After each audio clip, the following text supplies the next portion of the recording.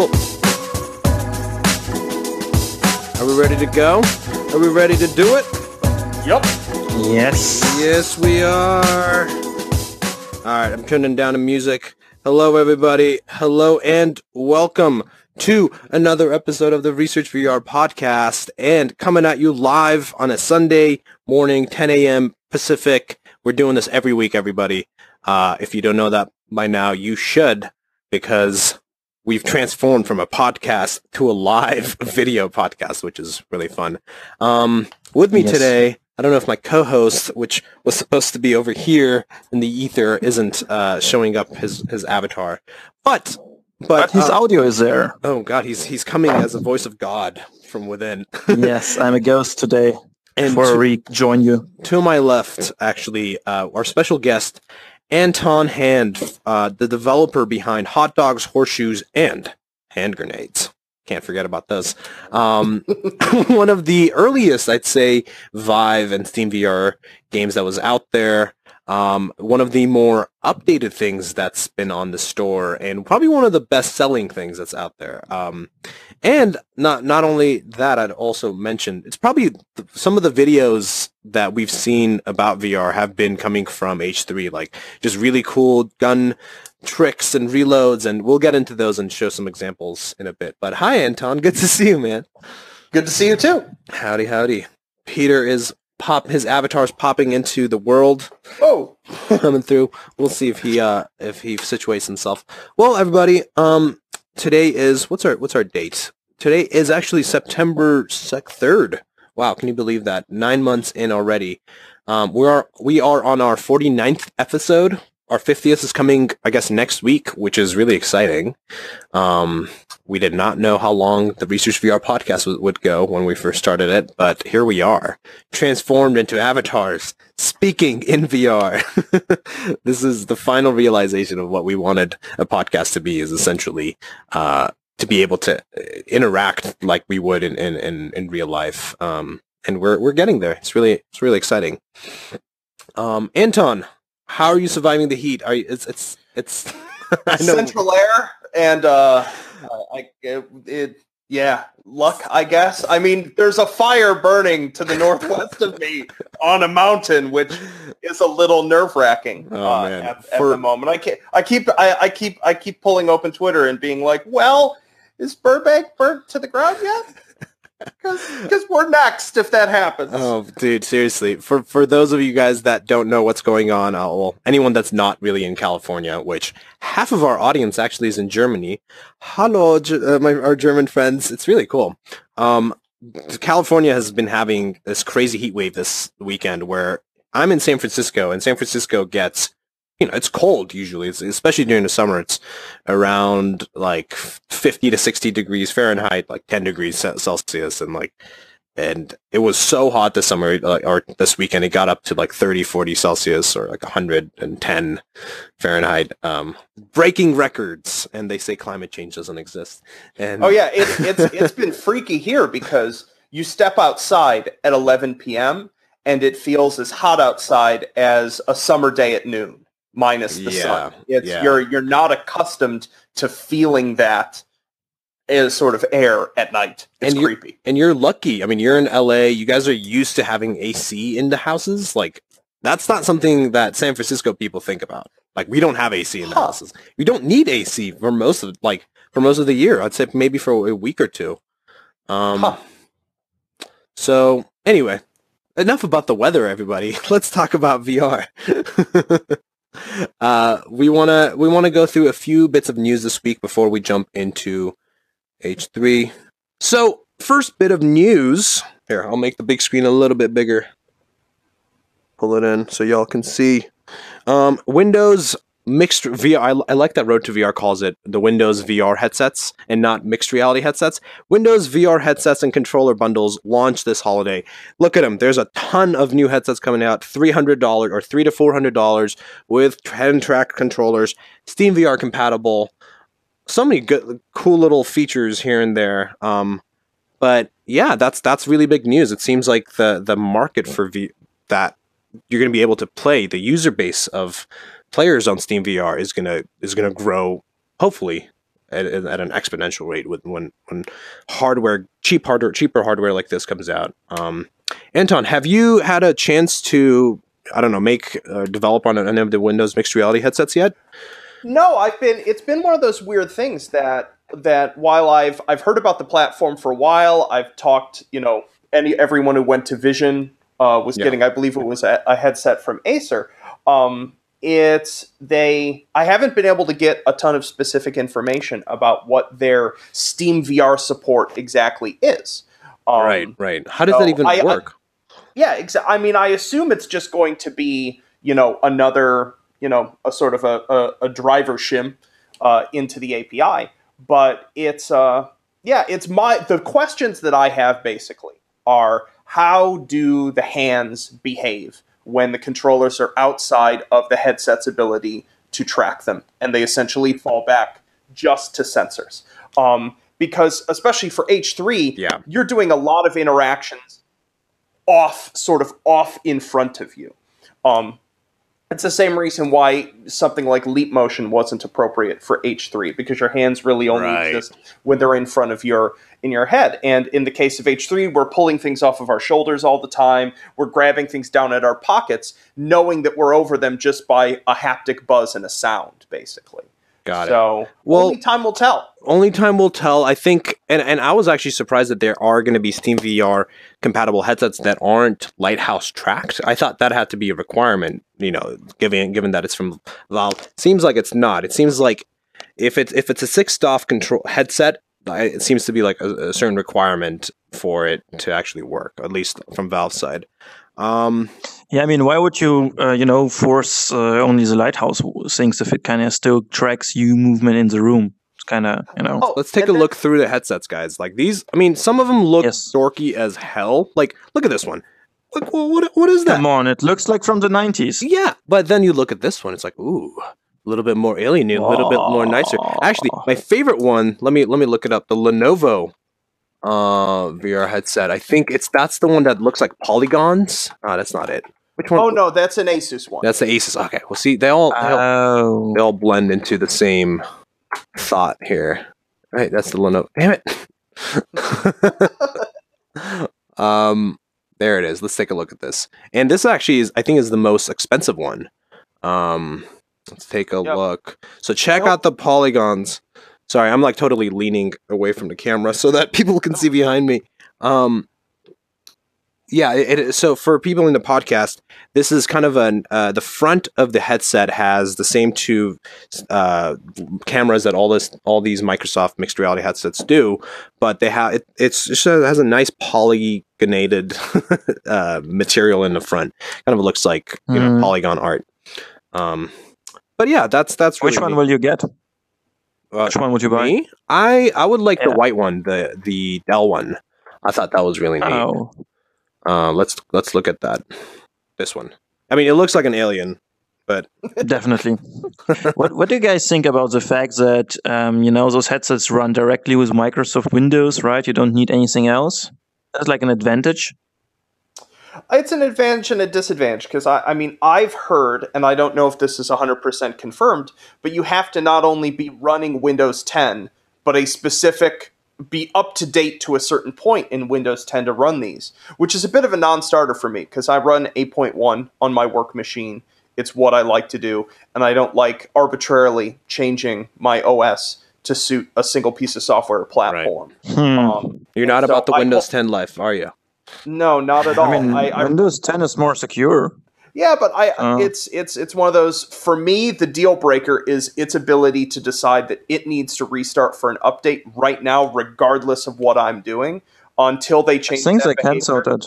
No, it still does it. No, I totally feel you on that. I've had Windows updates come up at the worst time before going live on multiple occasions. Like, either I'm on a trailer shoot and we're trying to shoot mixed reality footage, and let's give it 15 minutes because it needs to update. And I mean, yeah, that part I really agree with. However, from what I've heard from other developers is that running Windows 10, there's certain features that they have in Windows 10 that just don't work in Windows 8 for VR in terms of like how well it runs, how well. I mean, but I guess having a Windows 8 machine that you're developing on helps you also test out like the 10 to 20% of users that that might run across H3VR. Yeah, honestly, I think the percentage is still larger, and this is this is a tangent of a topic, but it's I've run into several issues with H3 in the past that are Windows 7 specific that actually affect a non-trivial percentage of users, and the whole software stack is no longer QA'd on Windows 7 at all. Right, and I've been told as much. Right, so I've been told to tell your users to update to a modern operating system, and we forget that there is a sizable percentage of gamers that do not want to give up Windows 7. That it isn't a benefit to them to do so, and I imagine it'll be that way in a while. Yeah, but it's kind of very bad regards security. And there's just like, I mean, it's just an anecdote, but the girl recently who I live with gave me a laptop and said, oh, it ran out of space. It's so bad. I looked at it, was Windows Vista. And apparently some jerk told her not to update because, Windows are bad. Just keep your Vista going. And this OS, just basically wrote, the locks on the hard disk. And it's terrible for people. People should be forced to switch to newer operation systems. I would argue for that. It's more secure, more features, It definitely is. However, this isn't the topic at hand, so we're going to keep moving. No. I'm going to mention exactly. It has a 4-meter cable, these Windows VR headsets. That's pretty nice. And a 1440 by 1440 display. So, just standard. It's it's higher res than Vives and Rifts. However, they're LCDs and not OLEDs. So, I'm curious. Oh. Peter, can you move your screen from here? This is your tablet? No? Can you, spawn your tab. There you go. All right, moving on. Let's talk a little, I guess, I don't know if I want to go too deep into what apps are actually coming out on Windows, Windows Mixed Reality. It looks like a lot, for sure, and, but it's not. It's actually not that many things. Like we have, actually, Big Screen, the app that we're in, is actually going to be on Windows Mixed Reality, which is cool. Nice. So we can have people joining in, and hopefully for our listeners and viewers out there, once Big Screen, they have plans on expanding the player count in a room. Once that kind of expands, we are thinking of having audience members actually be inside of Big Screen as well. Sitting here and also seeing the discussion. So that could be something really fun.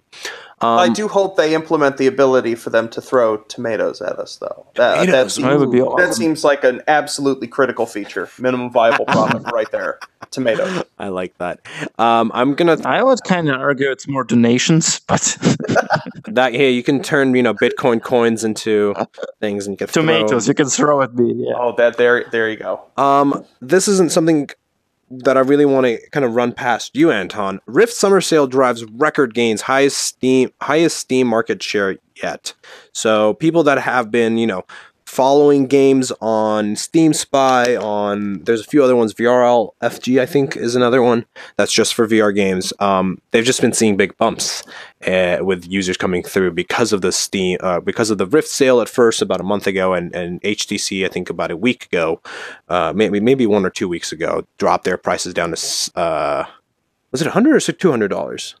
$200. The price drop was $200. Yeah, to $60. Pretty good. I mean, there's been a lot of gains in users, and Anton, hopefully, can you add a little bit to this discussion in terms of that? Oh, it's we've certainly felt it. I would say that it started even before the Summer of Rift sales were announced. There was the inherent sort of end of school summer bump, right? And then that sort of jumped on top of that, and I've definitely seen a far greater influx of Rift users comparatively. But some of that also has to do with our increased support of the platform. Sure. So, as in launching on the Rift and supporting touch.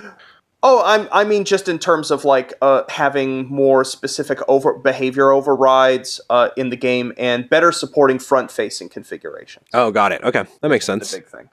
So here, Road to VR has a picture from. I believe this is from Steam itself. You can see kind of how it should be. Yeah.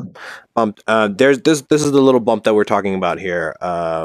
The Rift has been kind of steady, going. I'm trying not to block the video here, and then there's a nice, sizable bump as well on. So and actually, I'd love to see the stats on like how many Rift users actually use Steam VR. Like I do, but I don't think that everyone does. Like it's not something that's apparent from day one that like Oculus works with Steam. Like so that's curious.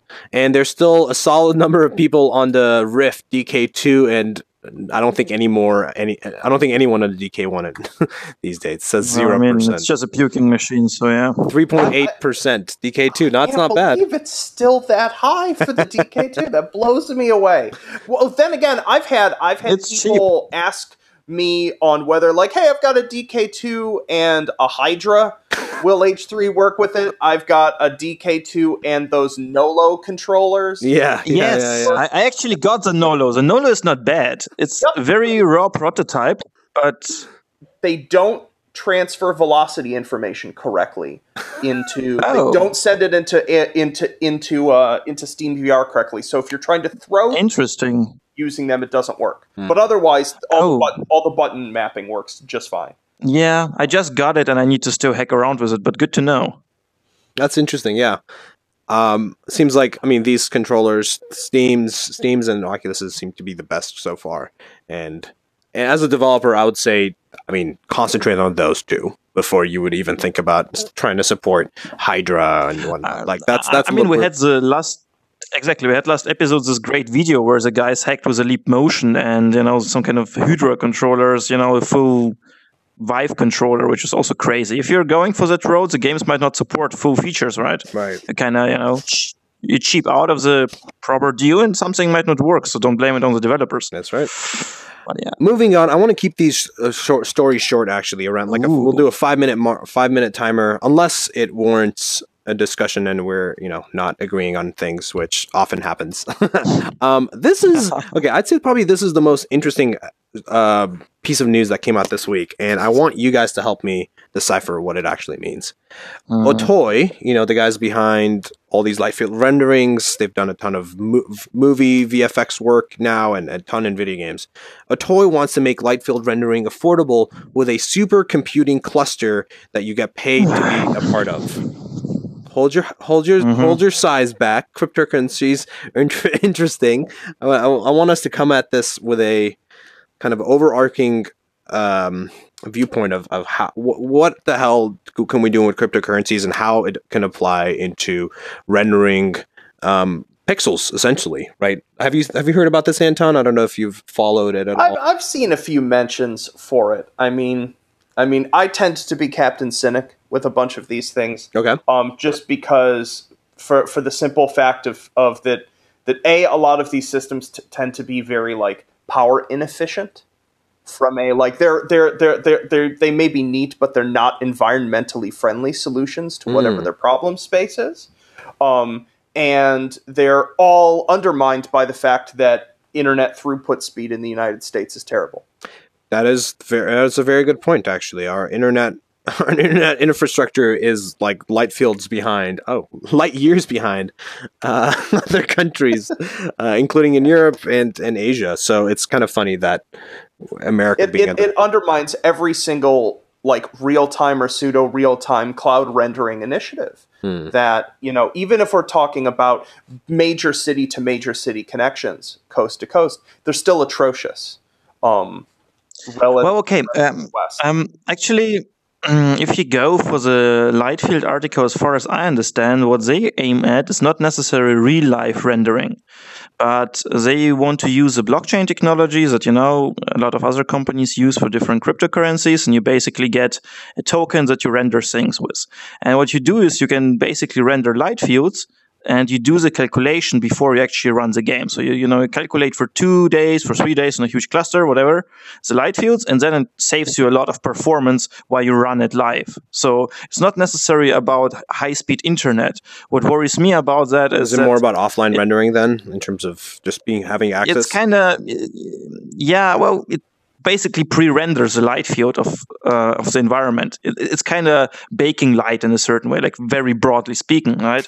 But the problem is people need to use it. And with every of those coins, there is like, it needs to be a market. A lot of people need to use it and a lot of people need to pay with it. And those coins are kind of dependent on where you use them, how to use those tokens, and they need a really flourishing infrastructure. So while Bitcoin certainly works and Ethereum too, or Ether, the question is, can they do it? And I mean, it's great that they're trying, to make an article that mentions every do you mean bullshit technology out there. But do you mean there needs to be a certain threshold of users that needs to pass for it to be a not a profitable, but also like a useful network to be a part of? Yes. Yeah, definitely. I mean, I guess anything that is a network based product, like you need certain network effects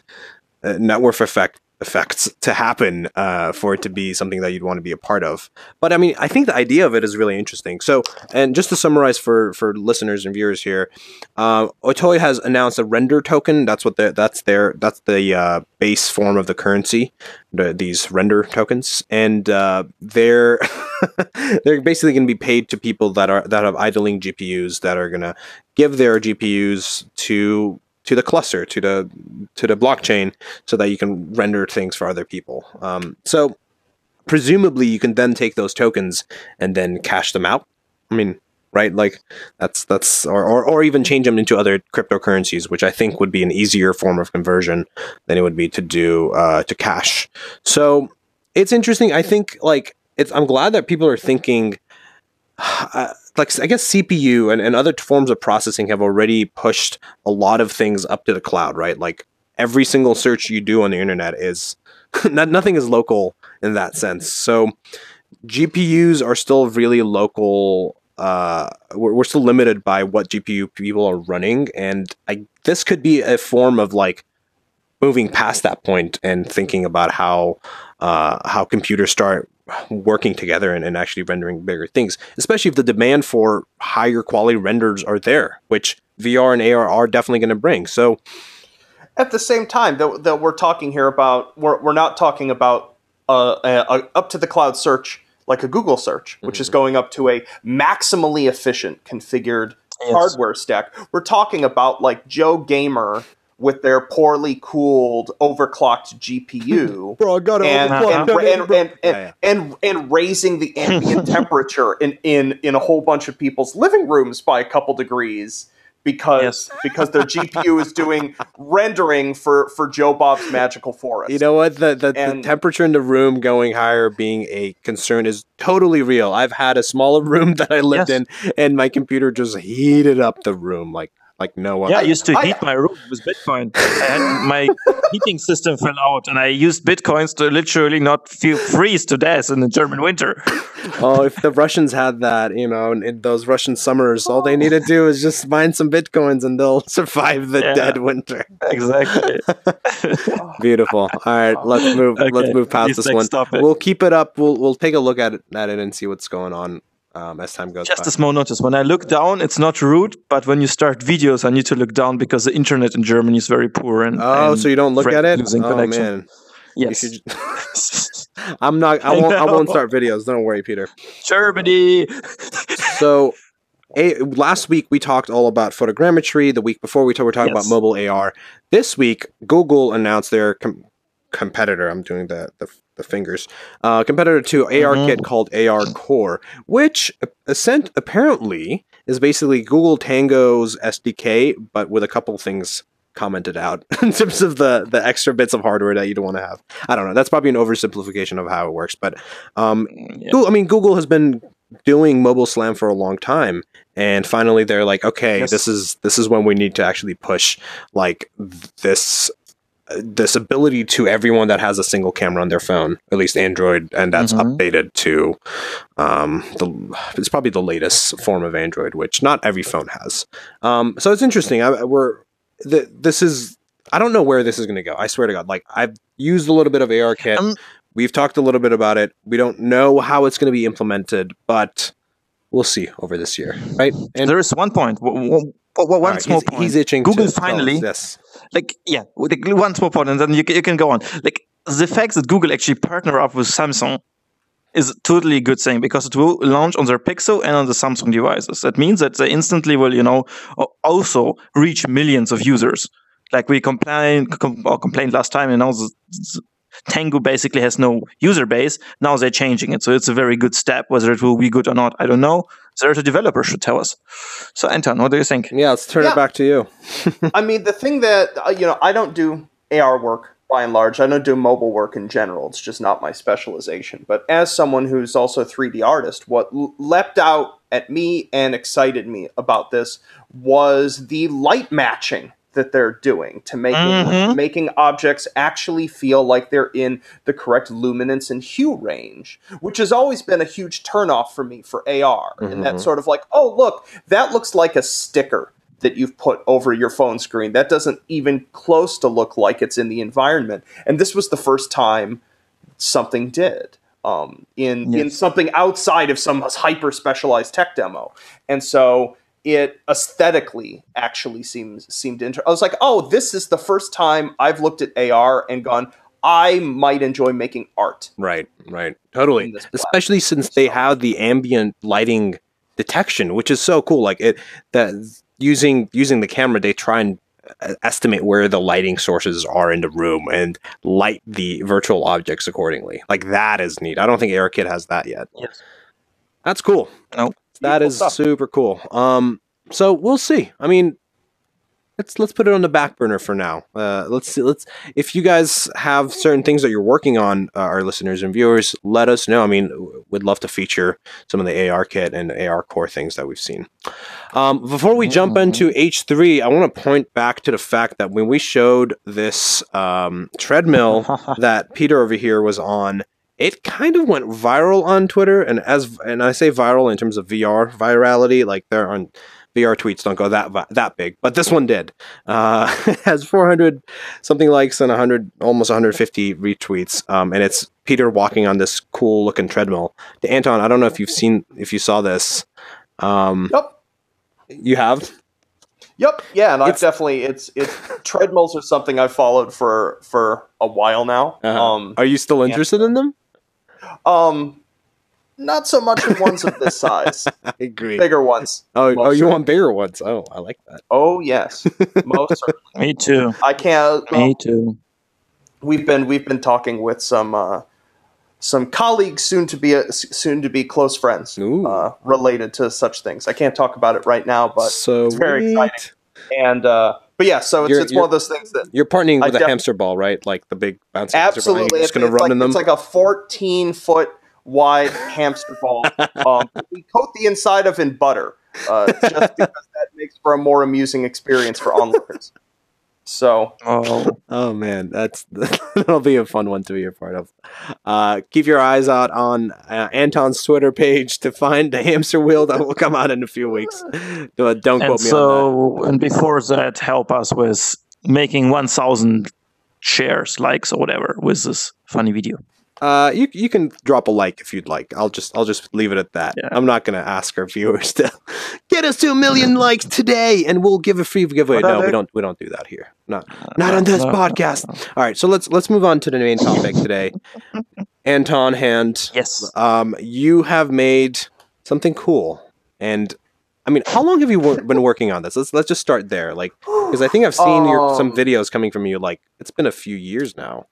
Well, it's been this is the first experiments video. Would have been, I believe, February of 2016. If you go to my channel, it's honestly one of those. It's an emergent property of working on this project. But if you want to see a VR game being built from its very first test scene, you can see that on my channel. If we go all the way to the bottom here, pretty much. God. How many videos do you have? There we go. Virtual object experiments with Steam VR and Unity. One video up.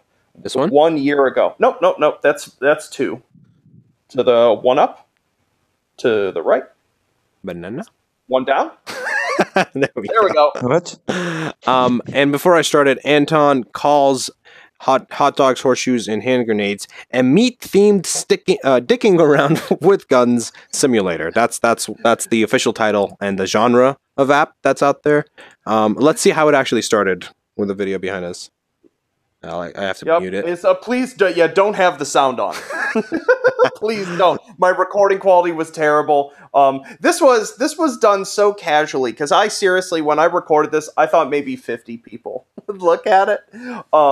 And so it's I cringe a bit looking back on it. But little did you know. That's normal. Little did you know. Oh, look at that. Those are cool models, man. That's really interesting. What? Oh, YouTube, what are you doing? Let's go back, YouTube. I thought that when I had a full screen, I saw the Steam VR thing up here, and I was trying to move it. I was like, damn it, I can't have that on the stream. No. Yep, exactly. I didn't know what I was doing when it came to recording a video like this. You guys should look up Anton Hand is the channel name on YouTube. We'll link it in the show notes for people to find it. He really does. You do like once a week, like. Yep, every update. Friday at 6 p.m. PST is the devlog. Initially, for the first almost a year of the game, it was weekly updates. And that was originally spawned by the fact that we launched into early access very, very thin in content. And that was in part due to community demand. Right. I had originally just been doing a bunch of experiments in a scene, and as it was getting closer to the Vive launch, I started getting barraged by people being like, can I buy what you have?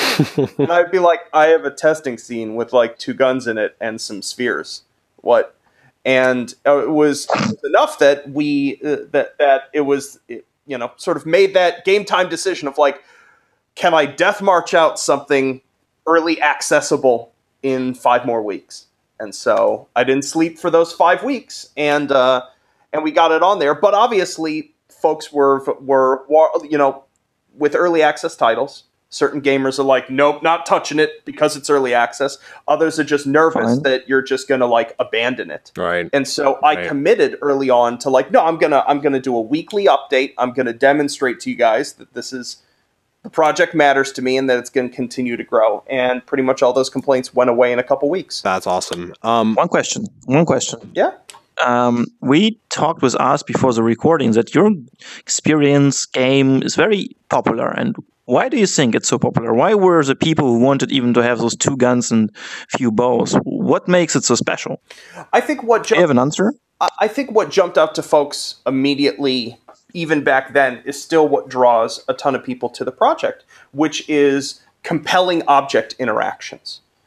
Everything is physical in H3 for better or for worse. Each round going into and out of firearm is physical. I love this video. Yeah, this is really neat. And so because of that, I've taken a sort of an opposite philosophy to experience creation to what I've seen a lot of other folks do, which is that I tend to have a minimum viable environment for a space and put all of the resources and all of the effort into the actual objects that you're interacting with. Yeah, it's way less about the skybox than it is about the thing that's in your hand and the thing that you're interacting and shooting with. But regards to physics and interaction, check out this reload, guys. Yeah, he puts the shells on the bottom. I guess. Wait, how did that work? He basically whipped the gun up enough that it moved the shells up, and they contacted the chamber, which loads them, and then slammed the gun shut. So hold up, Peter. So there's a lot of videos on YouTube, like we've been saying, of people just getting really good at interacting and reloading these weapons. And I think that it does lead to people coming back to it, is that there's a certain form of mastery when it comes to H3VR. You want to master your handling of a gun. You've seen videos of people just being really suave and stuff with weapons. That really does translate into H3, and in terms of how you do a cool little reload and you look like a badass. Yep. So, and it's one of the other things that separates in a big way my design philosophy for the game's interactions compared to, I would say, more arcadey shooters, which is that most VR games with guns are concerned with making you feel awesome immediately via the use of it, and shaping your interactions, shaping the way the gun moves around. Whereas in H3, it's much more of a neutral physics simulation with lots and lots of giving you as much agency and control over it as possible, But what that means is that everyone feels cumbersome to begin with. Right. And mastery that you see in these videos is hard-earned and quite practiced. Yes. But is your goal to do it super realistic? Well, I don't think that the term realism means much. In what way? I think people I think of it as a term akin to the word God, in that if you have a group of people using it, everyone has their own definition of it, and so there's a limit to how meaningful that conversation can be. So in the case of realism, what do we mean with that? Meaning, like, how to put it? How far do you go? No. I think I totally understand. Not just how far do you go, but it's what properties of the quote physical world are even important to you. Right. Which ones do you notice? There's, in some really important ways, there's nothing real about this at all because of the core limitations of the technology. Hello. I'll ask you this. I mean, with certain I'm going to stop it for a second. With certain, let's say, sports games, especially even VR sports games, like, they recommend with some of these games that recommend, they're like, forget what you know about the sport and think and try and figure out this physics system more than it is about replicating what, sport that you were playing before. Would you say that, would you say that's similar in H3, or if you know guns, does that translate into actually using them in H3? Like, does that make sense? 1 second. Are you able Sorry, to hear guys, Peter? my internet is Peter's poor, saying so hello, I'll and I don't just think shut he up can hear and you listen. again. So I think someone needs to click the microphone on their thing again. Sorry. It's all good. This is why we do it live. I don't think I'd see him, but we'll just carry on. No worries. Cool. But to answer your question, I think folks who do know firearms come into H3, and very frequently they need to know what buttons do, and that's their hump. And then from there, they just run with it. I've seen it a number of times. I've heard it reported a lot. Because a lot of the learning curve in H3 isn't necessarily just a control issue. It's an understanding what the machine is doing. It's understanding how do I take this unloaded and non-readied firearm and a magazine and get it to the readied position and utilize it. Yeah, and I mean, to that point, I think that's what I mean in terms of realism, is how much of the knowing things from reality translate into H3. So it is, I mean, based in reality in a way, for sure. Most certainly. It's more to say, I don't necessarily like saying that realism is the ultimate goal, because obviously every single trick that this fellow is doing in here would, if not be impossible, be utterly implausible. Totally. Just because of the way that things like friction work, and the mass of objects and things like that. That's fair. But in terms of the way that they're representing the way the objects function, I try to be as honest to the real life object as I can. So, talking about realism, I think this is a perfect example of how realistic H3 actually gets. This is what we're looking at. Frame rate, not... I'm always amazed that people who do this can even get like a 60 FPS recording. For our podcast listeners, there's a player in H3 that took a gun, I think it started with a pistol, and added as many scopes as you can, and even an antler, what do you call it? Yeah, it's Rudolph's antlers and Rudolph's nose there. That was from our Christmas update. I'm sorry, Meatmas update. And it's to the point that it's like this huge, 2 foot radius, 2 foot diameter looking device that has 3 American flags on it, because fuck yeah, America, that's why. America. So yeah, I mean, you can go wild with it, you can stay realistic with it, you can play it as a gun simulator, you can play it as a silly shoot 'em up simulator, and with not real humans, but you have robots and hot dogs and things that you can shoot at, and barrels, of course. Gotta have a couple barrels. And shoots confetti. That's yes, there's a 12-gauge shell in the game called a Freedom Fetty. Ooh, nice. Freedom Fetty. Yeah, sorry guys. Which has the red, white, and blue confetti and a great little derpy honk noise that plays. So. Oh, hello, Peter. Delightful. He's back. It's all good. So yeah, these are really just really cool, fun examples of what people have been doing with VR, with H3 in particular, and because user-generated content, I'd say, is still pretty rare with VR users. Like, not that many people record footage of them or streams of them doing things, and so if it's compelling enough for someone to actually get good at it and then want to post a cool video, and then it actually does really well, I'd say there's something to it. And I think it's especially if you want to jump to the Akimbo reloads video. I think part and parcel with that on the sort of opposite side of mastery. I think one of the reasons that content with H3 has gone viral is that with physics active objects, the sort of dignity of having that is the ability to fail in all sorts of delightfully kinematic ways at whatever task you're doing. So let's check this out, guys. Yeah. This is, why don't you tell us what's going on? Well, we've got like the two coolest handguns imaginable, two Desert Eagles, and it's zero gravity, and he goes to reload them in zero gravity, and friction and inertia have other things to say about this. So it's pretty funny because the person, tries to reload the first gun, slides the gun through the clip, works fine. The left-handed gun, he tries to slide through, it doesn't work, and then the clip starts floating around in midair, kind of like how it would in Zero G, and he's trying to reload this thing with two guns now, and it's just hilariously not working. I don't know if in audio form this video makes sense, but you got to see it. He gets excited and shoots himself. Yep. That's at almost 1 million views. Like, that is really neat. I saw this on YouTube. I saw this on a bunch of different gaming posts on Facebook, Twitter, even.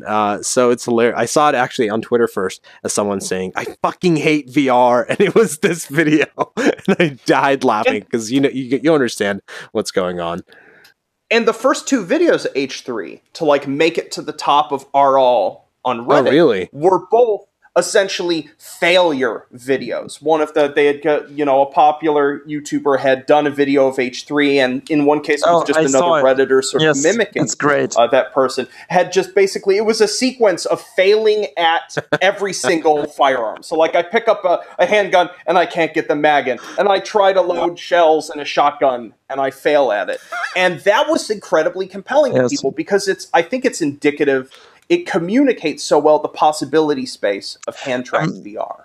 That a platform has to be so advanced in terms of how it is taking your input to have the nuance required for physical comedy. Yeah. And so I think it was both a funny video, but also I think was really great at communicating to the general gaming audience, oh wow, this is what hand tracking means, dude, because it doesn't make sense otherwise. It has you have no frame of reference of what that means to have controllers and in your hand, that you're physically interacting with these objects, and that there is the chance of success or failure at every single interaction rather than a press X to reload, right? Like, so yeah, it makes total sense then that failure videos are going to be are interesting, funny, and also relatable enough to people that haven't even played that would make it go viral. So that's really fascinating. I'd love to. But interaction in VR is a tricky topic. I mean, you have, for example, things like the interaction uncanny valley, where you when you design your VR environment too realistic, like, you would necessarily lose performance of people and also their ability to believe in it. Now, would you say that the slightly goofy, realistic approach of those handguns and you're floating and trying to do it just diminishes this uncanny valley of interaction, so it just prevents it? Or to that point, it's like when I was talking earlier about how the goal is not realism, even not when we're not in a zero-G video like this. One big divergence from the real world I made, week one, and never changed it, although you can change it now as a user, is that I don't use real gravity. Yeah. Gravity is much lower, and I've manipulated the air drag on a number of things. And that has to do with the fact that in real life, when you drop an object, it's basically on the ground before you realize you've dropped it. There is no time left for you to like hesitate and try to recover from that error. Whereas in H3, I think I have gravity set to like 3.5 meters or 4 meters per second acceleration downward, which gives you this ability to, like, if you start to drop something, you can still catch it again and things like that. And A couple people have complained every now and again, but by and large, it tends to be the most pleasurable way. And interesting. I think that so that recovering from your mistakes, right? That you accounted for that, and that in of itself is a satisfying interaction that you can have. That's really neat. Oh wow. It's easier to balance things. And also it's a way of dealing with some of the limitations of the physics engine, in that small objects tend to fall through things when you use realistic gravity. Especially, I'm butting up against the limitations of the physics engine everywhere in H3 because cartridges are tiny. Yes. I mean, you just saw it in the video with a 0G, where when he was trying to stiff the magazine inside the gun, it was kind of going through the material. Like, games are not having, or at least in Unity, I think it's not that easy to do very realistic physics, or things just cannot go through each other and stuff, or just collide and it's done, and there's force and bending. I wouldn't want to blame that one on Unity. That's PhysX, and that's present in a number of engines. So there's plenty of things that I can blame Unity for. Just get me going. That one is not their fault. That one is just, and it's important when we talk about game physics engines in general. For almost the entire life of them, they've had to do things like, I need to move a 2-meter tall capsule that represents a player across a smooth ground. Or I need to do a vehicle with 4 wheels that sticks to the ground well with a nice motor model. Whereas in this case, it's like that AKM on screen there is probably 3 times the physics complexity of most vehicles in most games, before we get to the magazines and attachments. Exactly. So what goes into that? I mean, hearing you say that, I guess I can't really understand where that complexity comes in. Where do you start, and how have you made these guns more complex? Basically, the part of it is just having a complex enough physics representation of the shape of the gun, such that when you're hitting other objects at critical contact surfaces, it looks accurate. Most games fudge the physics complexity of their entities dramatically because it doesn't matter. You won't notice the fact that, like, oh no, when I put that on top of just that side part of the rifle, it didn't collide right. No one's going to notice that until you're actually holding it in your hand and it's covering most of your screen. The second part of it is many of these have pieces that move, and in the case of attachments, that you can essentially build a complex hierarchy onto any firearm you hold. So even if you're not doing something ridiculous like the Rudolph monster there, taking a rifle, putting on several rail adapters, a scope, an aim point, a flashlight, a laser, the physics complexity of that firearm is now about 5 times what it started as in terms of number of separate entities, trigger volumes, etc. Which is one of the reasons why this is single player, and this will always be single player. This is why is that? I mean, it's a tremendous. Even before we get to the, I would say there's 2 sides of it. One is one person holding 2 firearms, firing them full auto is in H3 is about as much as your CPU can take. Because every single bullet that's being. Oh yeah, I've got a very complex ballistic simulation in here that is doing ricochet material penetration. To build it yourself. Yep. Oh. Some of it was migrated over from a prior non-VR prototype that I had spent just about 6 months just playing around with, making an interesting ballistic system that reacted to materials. In that game, it had stemmed from an interest in the way that in all of these shooter games, we never simulate nor narratively reckon with the idea of collateral damage. No.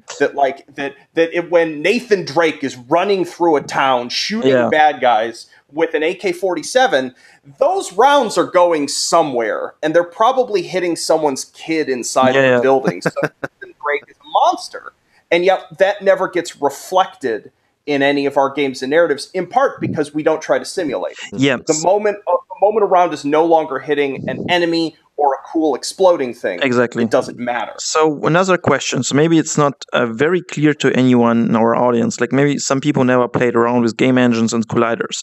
So I will try to explain it in my words and correct me if I'm wrong. When you have usually your, let's say, Counter-Strike, and you have your weapons. So weapons have some kind of box collider around them. So they don't necessarily have the shape represented. So they look like they are looking like an AK-47, but you just can't, you can't really hit the walls through them, and they don't have all those details and flexibility. Now, as far as I understood you so far, every part of your weapon is represented as a physical object in the game, which is compared to the car. The car is just a box collider, some kind of mesh, and it kind of looks fine, but there is no way you could really make fluids run through it in a physical correct way. Now, if some kind of fluid or some kind of other ways would go through the weapons, it could technically be very realistic, right? And that adds the complexity. I'm still using a far abstraction compared to the real topology of these. Even our fast computers now would not be able to handle the draw mesh on that G22 there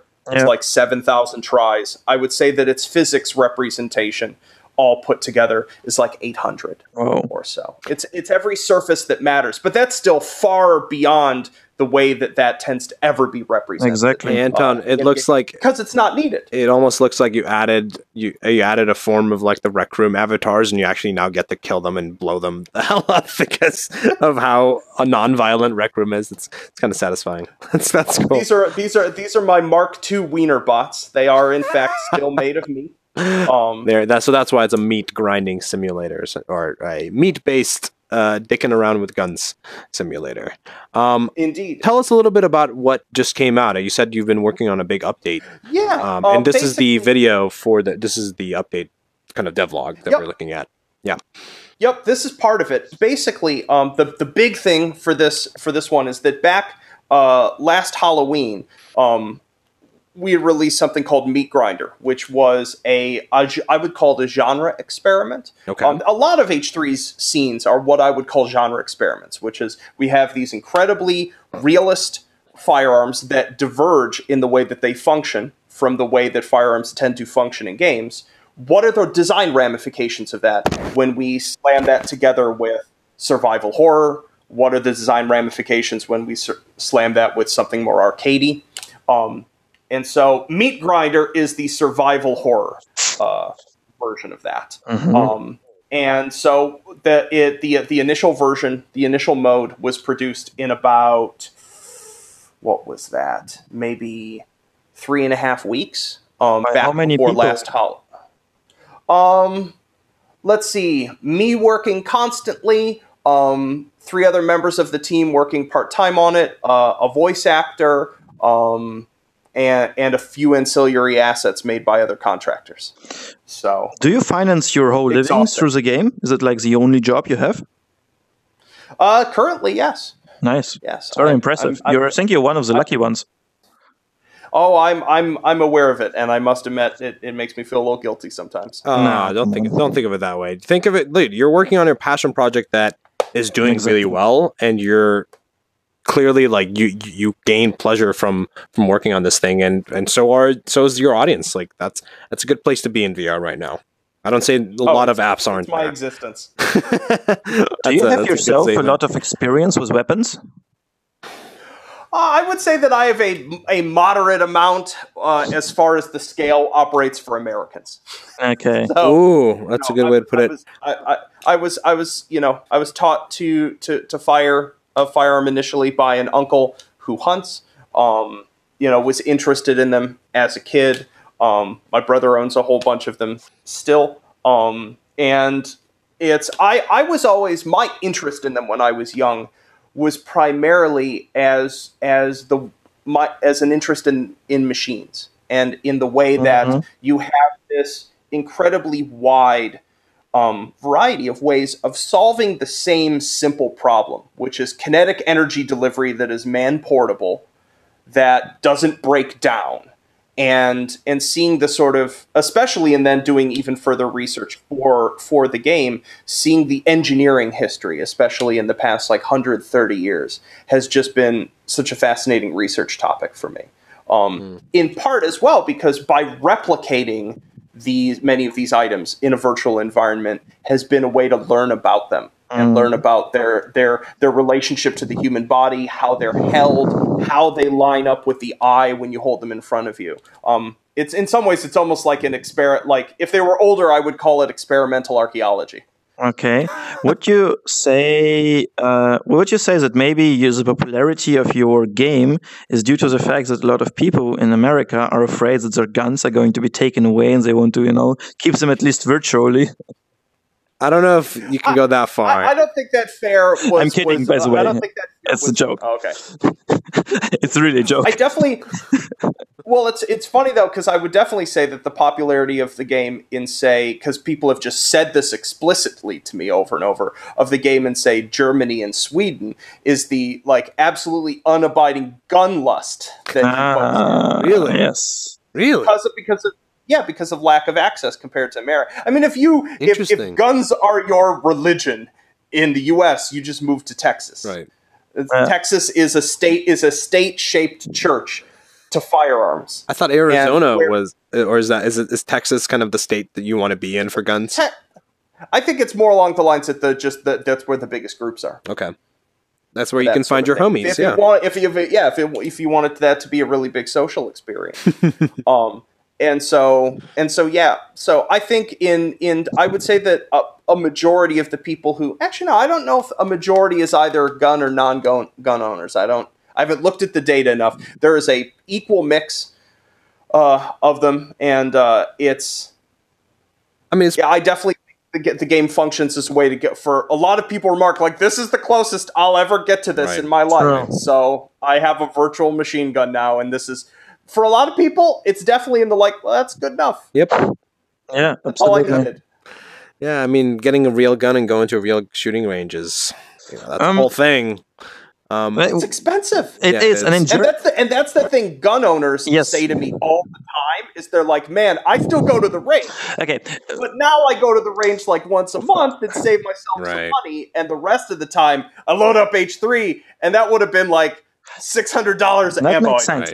One other critical question to be the devil's advocate. So in Germany, unfortunately, we always have these big debates after a mass shooting on how those killer games are training our children to, use weapons. Well, the argument was so far very easy to distract, Counter-Strike is definitely not training you how to repair a weapon.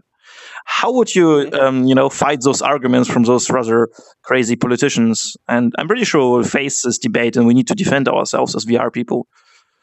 I think anyone who has fired a real firearm a significant amount of time, it understands even with the fidelity of all this, just how far it is away from the real thing, from balance, actual mass the object, and the fact, the most important part, that when you are firing a real firearm, it's an explosion that's happening. Yeah, true. A meter away from your face, and there's nothing that the combination of an HMD and your headphones can do to replicate how overwhelming that sensory experience is. So I don't think, even if someone's played 1,000 hours at H3 and has never fired a real weapon, if they then picked up a machine gun or something like that, I don't think they would be sensorially prepared any more than a layperson to deal with how intense that experience Wait. We will put you on a huge treadmill. We will put some kind of boost bag with tactical feedback, reshaped controllers, a smell device, some kind of vestibular stimulation. Because you need the smell. And then I will be the fully immersed. Just firing a blank gun, having a person outside the VR environment, just firing it a foot from their face. Yeah. So, have you been approached by the army? Have you been approached by people who want to use it for training? We've been approached by a number of people in that sort of context, and it's games are more fun and Russian Secret Service don't involve. I mean, defense appropriation contracts. That is a whole different way of life, and it's a way of life that I'm not terribly interested in, even before I get into the sort of ethical components of it. I mean, your experience looks so much fun, So it's just gorgeous and should not be mistaken. In terms of content that you keep adding to H3, I'm guessing there's always new guns that are being added. I mean, is there any kind of I guess the question I'm trying to reach at is have you been approached by Smith and Wesson or something, like a real gun manufacturer that is interested in letting people try out guns before they buy them? Like, is that no? And importantly, and this is something I was actually approached very early on by a firm that develops laser sights of various kinds, like red dots, where it's mounted to the firearm. You pick it up, you look down it, and where the dot is overlapping the environment is pretty much where the firearm is pointing. Right. And I said very early on that I didn't want to do anything. They were interested in we'd like to advertise our aim points. And I was like, look, all of the critical optical properties that make a red dot on a firearm work are not represented by a rastertizer in a VR headset. No. This is a fixed focal plane in an HMD. No matter how far away something is, my eyes are effectively behaving as though it is all a couple inches away from me, which means that any sighting mechanism on a firearm, from iron sights to a scope to a red dot, do not behave the same way as they do in real life. And so fundamentally, you cannot represent that product honestly using the technology. And similarly, and I would say this is true of firearms as well. Like you can definitely jump into H3 and be like, wow, this would be great to have in real life. But that's so much more about its aesthetics and about elements of areas where you're operating it. We still aren't getting a sense of the feel of it, the weight, the actual recoil impulse. Are edges on it sharper? Are they blunt? Do I like the tactile feeling of metal versus polymer? Like most of the critical decisions that one would make involving, say, a firearms purchase cannot be represented in this technology stack. And to purport to represent them, it's kind of misleading. Advertising them would be lying. Yeah, that's totally fair. I mean. But very honest opinion. Aren't you? Yeah, I was going to say, aren't you losing potential revenue and different routes for H3 to go by being as honest as you are in terms of where VR is? And are you thinking about where things are going to go in a few years? I mean, maybe, but at the same time, it's like, why produce advertising that isn't effective, especially when we're talking about an advertising, a platform to utilize it, that it would be a factor of 100 more expensive or a factor of 1,000 more expensive than existing sorts of platforms. And at the end of the day, because it is fundamentally dishonest, it wouldn't reflect well on myself, Rust, or the brand being represented. So it's fundamentally self-defeating. And I think it needs to be nipped in the bud, and that there are certain things this medium is capable of informing people of and representing as from an advertising context. And then there's a whole bunch of that's bullshit. And we need to call it out aggressively. Oh my God. I'm so much in love with your point. Or it will damage the medium. Tell us, you're so right. Yeah, if you can go into details to what some examples going to come to mind in terms of that. I mean, I haven't really seen much, just because it's well, here's one. Here's a funny one of a way in which on the other side, the honesty, quote unquote, of VR can be problematic to an industry, which is architectural visualization. The way ArcViz typically works, when you have a firm coming up with an idea of a building, presenting it to a possible client, this is what we're going to build you for $50 million. Well, it's the architects are designing it and a construction firm builds it. They will have traditionally presented renders to that client, static images. And the beauty about a render is that it's from the perspective of a camera, and cameras lie.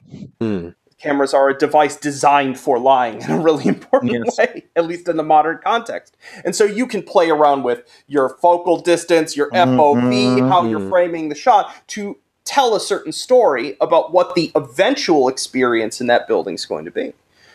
If you build that building as a 3D model and then put you or I standing in that building now with its real dimensions, I can no longer fib to you about what it, say, feels like from the view of a very expensive box seat in a stadium being built. Sort of like, oh, wow, the court looks a lot smaller from up here than I thought it did. And this is something that I experienced in the past, was this very sequence of events playing out was a client perhaps being a little surprised about a design that they thought they had a mental representation of, about what it was going to be from other media forms, and then they stepped into it in VR and went, wait a second. I guess is the point that you're trying to make with that example is that VR is a good alternative in that sense, or? I'm saying it depends on from whose perspective. From the potential client's perspective, it's great. Yes. From the perspective of an industry that is used to being able to stretch the truth a little bit in terms of selling their idea and vision, it might be a little less optimal. And I'm not trying to accuse all architects here of misrepresenting what they're making. But we all know how business goes when it comes to tens of millions of dollars projects, and everyone has to feel good about it over the course of it.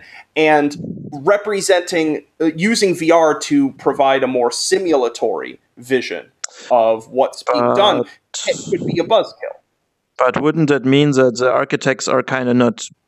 They will not use VR because it kind of shows too much truth, right? So they will or they'll use it in certain contexts and not in others. But I think what I'm saying is that it undermines the argument that I've seen made, which is that something like VR is universally going to be an improvement. Oh, come on! Yeah, just because pre-visualization of something is not just about accuracy. Exactly, it's about vision. But I mean, your game is a very good experience of how much work and how much love can go into those small details. And I'm really fed up with, companies going to marketing agencies, and thinking that those marketing agencies, because they are bullshitting them all the way, can build them the nice VR product. It takes years to build something super optimized for this particular task. This marketing agency, especially here in Germany, there are a lot of them. They build beautiful prototypes for fairs or whatever. But then the customer doesn't get any other benefits than just the visual and just, making all those small things work. Like in your case, those are the firearms, how they do it. In other cases, it will be how you plan things, how you interact with things, how you model physics. Just so much work. And it can't be just done trickly. And VR is not the solution. VR is an option. And it can do great things, right? Let's just not forget that VR is a tool rather than a solution.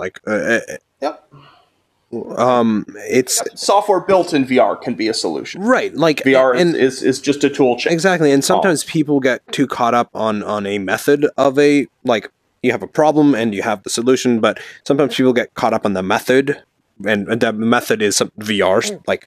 That's why it's a tool rather than the end goal itself. You can get to the same solution in other ways, but in just a different route. So, no, VR is definitely can be great for a lot of things. But I like that point in terms of the way certain industries are already made right now require a certain stretching of truth or a certain bit of expectations and renders being able to wow people. And the point you're trying to make is that VR sometimes can be tricky when trying to push the same things. However, I think a counterpoint to that would be that just make better products or something, or make better renders, right? And also the counterpoint to how VR represents things is that I think that because VR can represent certain things very, if not realistically, then in incredibly high fidelity and a novel sensory experience, like this incredible canyon that we're sitting in here, people will, and it's why marketing using VR, I hesitate sometimes, is because people will then assume that because those things are real, that everything that they then experience in that same VR experience is equally real, is equally an honest representation. And that's right. It's hard for people to draw, and that's not the case. Draw a line of what is real. I'll make a point here. Yep. A few minutes ago, something happened on the big screen side where the camera froze, and so I cut the stream because it just wasn't making sense having us stuck in a weird position. So, but it's okay. We're still recording. Podcast is still going on. We are pretty much running up on our hour now. If there's a couple things that you want to point out to people, actually, let's talk a little bit how people can find you. Anton Hand. What's your Twitter handle? I'm at Anton Hand on Twitter. Anton Hand. Anton Hand on YouTube. I tagged the hot dogs, the H3 Twitter handle as well in the Twitter podcast stream that you guys can find there. Peter, we'll throw this in the show notes. We'll have it in the show notes. You guys can find us at ResearchVRcast on Twitter, and you can email us at researchvrcast@gmail.com. We got a really cool message actually from someone listening to the Subpack episode talking about tinnitus, right? That's how we say it. I can't seem to pronounce tinnitus. See, yeah. Every time I say it, I say it wrong. She was talking. She gave us some really cool. Oops. Oh, I can't find it. There it is. About how to some interesting theory as to how tinnitus actually can be cured, and rather than a bottom up, something that's wrong with your ears, it's more of a top down approach where it's more mental. Actually, you can if you can control how you think about tinnitus or how you can respond to it, then you can change how you perceive it. So we'll post the links up that were posted here. Thank you, Petra G, for posting it. Really interesting. And in terms of show notes, I think we've talked about all we need to talk about us. Thank you, Anton, for showing up, man. This has been really cool. My pleasure. First podcast in VR. Yeah, baby. Hooray! First of many. Definitely preferable to sitting and leaning forward and staring at a Skype window. Exactly. No, it's awesome. So this is despite it, I know it's so much more that you have to juggle from a tech perspective to make this work. It's deeply appreciated because I'm just blown away at how much more this feels. Yeah. I'm more relaxed doing this because you both feel so much more here. Right. Yeah, and real and human. Sitting here. Yep, and it's so much better than trying to stare at a tiny video window. Yes, yeah, exactly. So best thing, Research VR, the first podcast that all three, or at least myself, you can host these podcasts not wearing any pants. It's a pretty big plus, and nobody will know. Yeah. So until I tell them. So thank you, everybody, for joining us. Join us next week for another pantsless episode. This episode is so going to be NSFV. You mean NSFW? Yes. I'm still going to flag it. I don't know. I don't think we need to do that. Hopefully, there aren't any weird things sticking out of our bodies. Thank you, Anton, for joining in. It's been great talking to you about realism, the physics of guns, and actually how marketing in VR sometimes can be not truly representative of what people claim for it to be. He knows his stuff about VR. Just follow him. He posts some really cool things on Twitter. Follow us, like we've mentioned. Thank you, everybody, for being here, and catch us next week live again at 10 a.m. on Facebook. We are live streaming on Facebook, on Twitter. We're live streaming on YouTube. We're live streaming, I think those are all three. We might even be on Twitch sometimes. Thank you, everybody, for being here, and we'll see you next week.